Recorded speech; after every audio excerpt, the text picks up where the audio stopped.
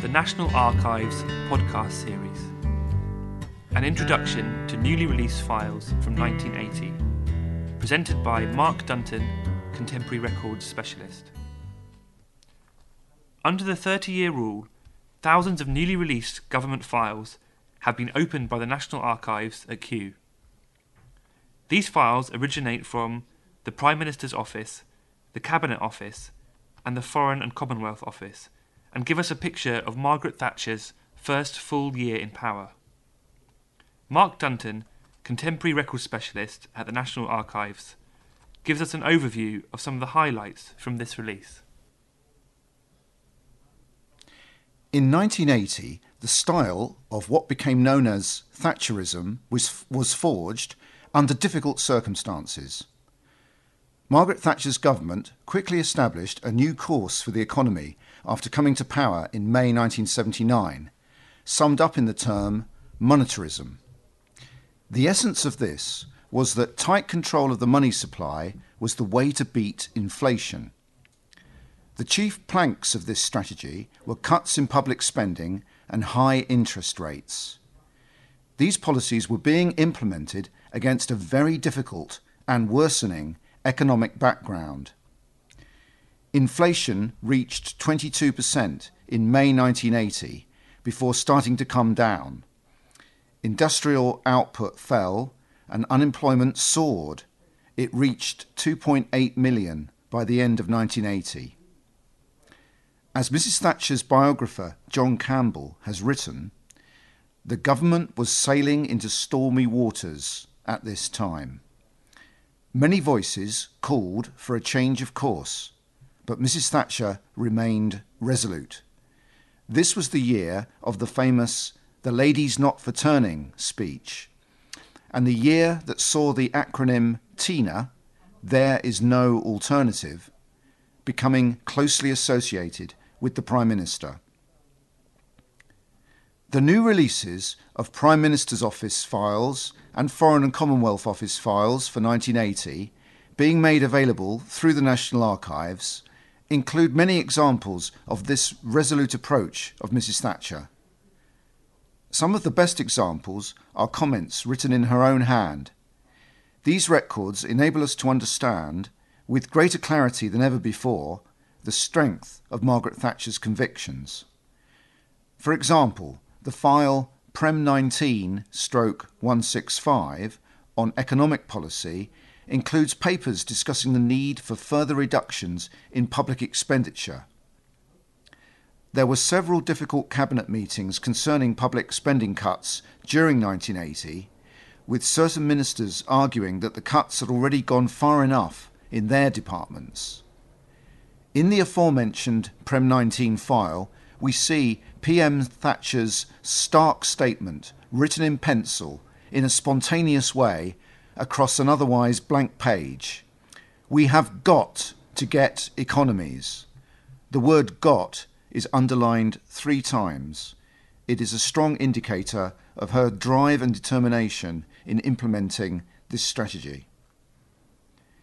It is clear from the documents that Mrs. Thatcher is passionate about her mission to bring about change on several fronts.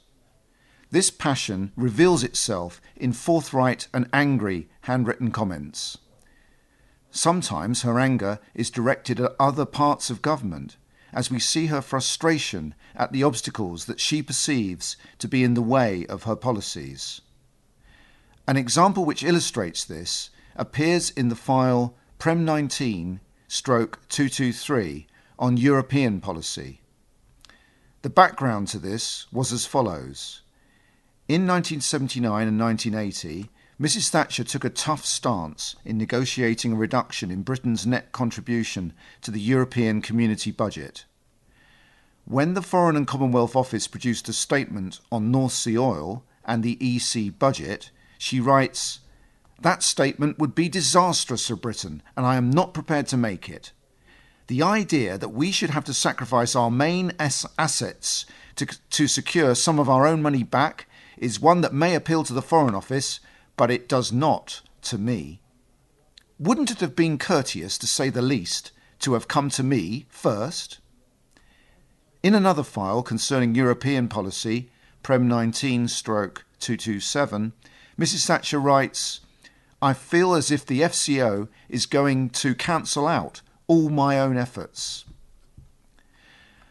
Another example of Mrs. Thatcher's frustration with other parts of government appears in the file Prem 19/173 concerning economic prospects. When an official at the Department of Trade and Industry writes a gloomy memorandum on the state of many British industries, PM Thatcher writes, "How can industries in this state afford to support so many gloom merchants in DOI? Wouldn't it help industry if we reduced DOI numbers?" There's a question mark and an exclamation mark at the end of that. There are files which give insights into the government's approach to relations with trade union leaders. Prem 19/267 includes a memorandum dated the 22nd of May 1980 from John Hoskins, head of the No. 10 Policy Unit, addressed to Mrs. Thatcher, in which he sounds a warning note about the dangers of a conventional good relations meeting with trades union leaders. He writes, "We should therefore stop and think very carefully before drifting into a meeting which could be a big mistake." However, a meeting between government ministers, including the PM, and the Trade Union Congress, the TUC General Council, to discuss the economic situation did take place on the 14th of October 1980. This is documented in Prem 19/268. In his introductory statement, which was released by the TUC, David Basnett, chairman of the TUC Economic Committee, told Mrs. Thatcher, "You have made consensus a dirty word." The arguments were aired on both sides. The TUC were highly critical of the government's monetary strategy and the high interest rates and high exchange rates. The government were insistent about the need to curb inflation. It is clear from the official record of the meeting that there was no meeting of minds in this discussion. However, Mrs. Thatcher could not have things all her own way at this time. As historian Kenneth Morgan puts it, in 1979 to 80, Mrs. Thatcher, quote, "was far from being mistress in her own house yet. The domination of old Heath Conservatives in her first cabinet was overwhelming." This acted as a brake on the radicalism associated with Thatcher. An example of this appears in Prem 19/265, a file concerning industrial relations legislation. The government took its first steps towards trade union reform in 1979 and 80. Jim Pryor, the Secretary of State for Employment, was cautious and moderate in his approach. His Employment Act of 1980 arranged for public money for union ballots on strikes and leadership changes. Some limited action was taken about the closed shop issue, and secondary picketing was banned. But this was just the beginning of trade union reform. The government continued to push ahead with further reforms, new codes concerning the closed shop and picketing. Advisor John Hoskins wanted a tougher line on these.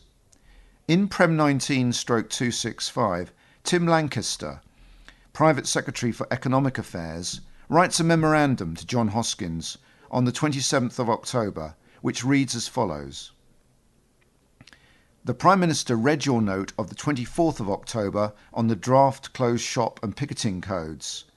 I asked the Prime Minister if she wanted me to pass these comments through to Jim Pryor's office, but she replied that she did not want to take Jim on too many fronts this week.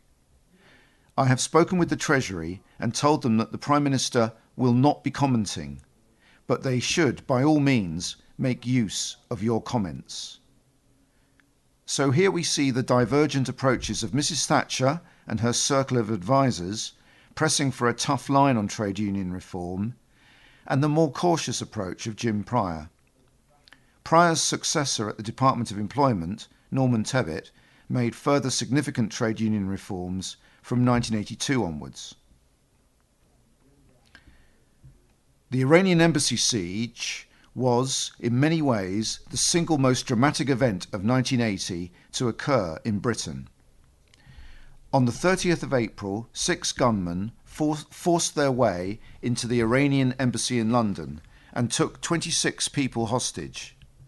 5 were released over the days which followed.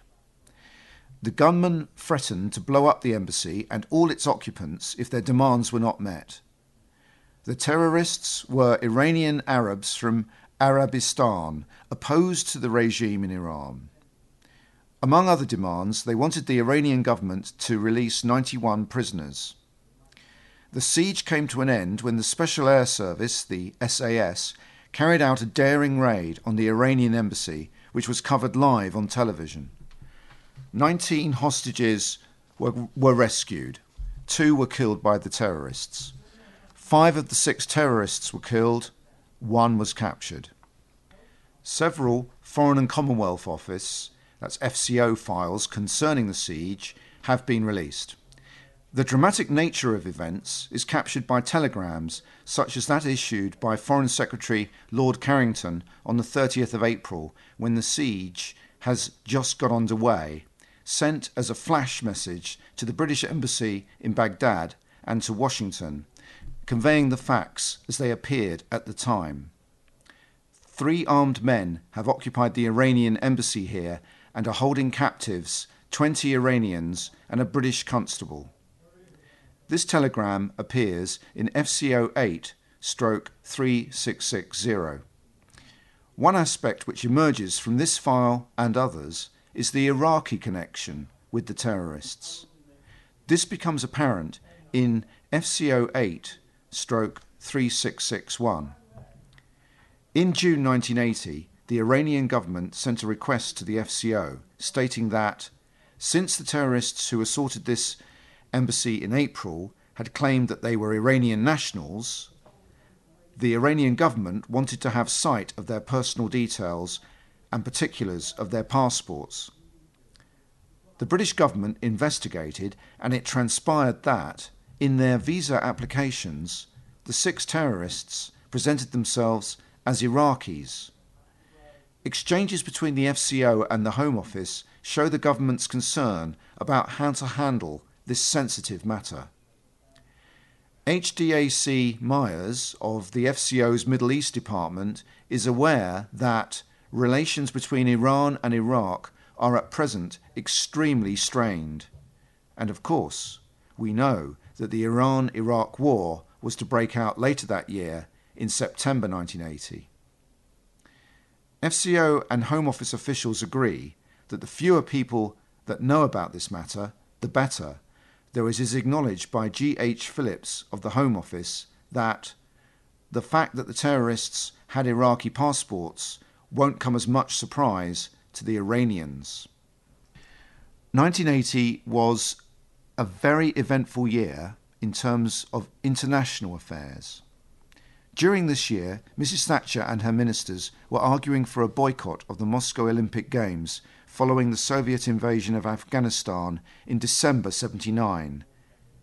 They were negotiating a reduction in Britain's net contribution to the European Community budget, as previously mentioned, responding to the US hostage crisis in Iran, following up issues connected with the Iranian Embassy siege in London, and then dealing with the consequences of the Iran-Iraq war, discussing the Palestinian question, and bringing Rhodesia, which became Zimbabwe, to legal independence.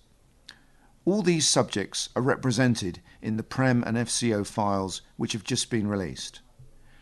Margaret Thatcher admitted to her biographer, Patricia Murray, in 1980 that she had been, quote, surprised at the amount of time we actually have to spend on foreign affairs. The amount of summitry that we have now is terrific. Dealing with the Soviet Union in the aftermath of the invasion of Afghanistan was a recurring theme of 1980, particularly the question of UK participation in the Moscow Olympics. Prem 19/374 contains the following striking comments by Cabinet Minister Michael Heseltine. Referring to the Soviet Union's invasion of Afghanistan, he states, "It is a political move which needs to be countered by whatever means at our disposal, political or otherwise. If this means that we have to embrace the use of sport for the first time as a political weapon, I feel that the end would justify the means." Mrs. Thatcher's government attempted to persuade British sportsmen and women and their sports federations not to attend the Games. Prem 19/376 contains several powerfully worded letters from Mrs. Thatcher putting the government's case to various individuals. Here are some examples. In a letter of 12th of May 1980 to Dr. Edmund Marshall MP, Mrs. Thatcher writes, "Never in the history of the Olympic movement has the host state been committing aggression against another state at the time of the Games." In a letter to Sir Dennis Follows, chairman of the British Olympic Association, dated the 20th of May, Mrs. Thatcher writes, "The Games will serve the propaganda needs of the Soviet government, and British attendance at Moscow can only serve to frustrate the interests of Britain." However, the British government could not prevent those British athletes who wanted to participate from doing so. In her memoirs, The Downing Street Years, Margaret Thatcher entitled her chapter on foreign affairs during the first 18 months of power, "Into the Whirlwind," and given her intensive diplomatic activities during 1980, it seems a very fitting title, which could also apply to the domestic and economic scene. The newly released records give us new insights into the strength of Margaret Thatcher's convictions as her government set its course through a stormy sea. A selection of these files are available on the National Archives website at www.nationalarchives.gov.uk.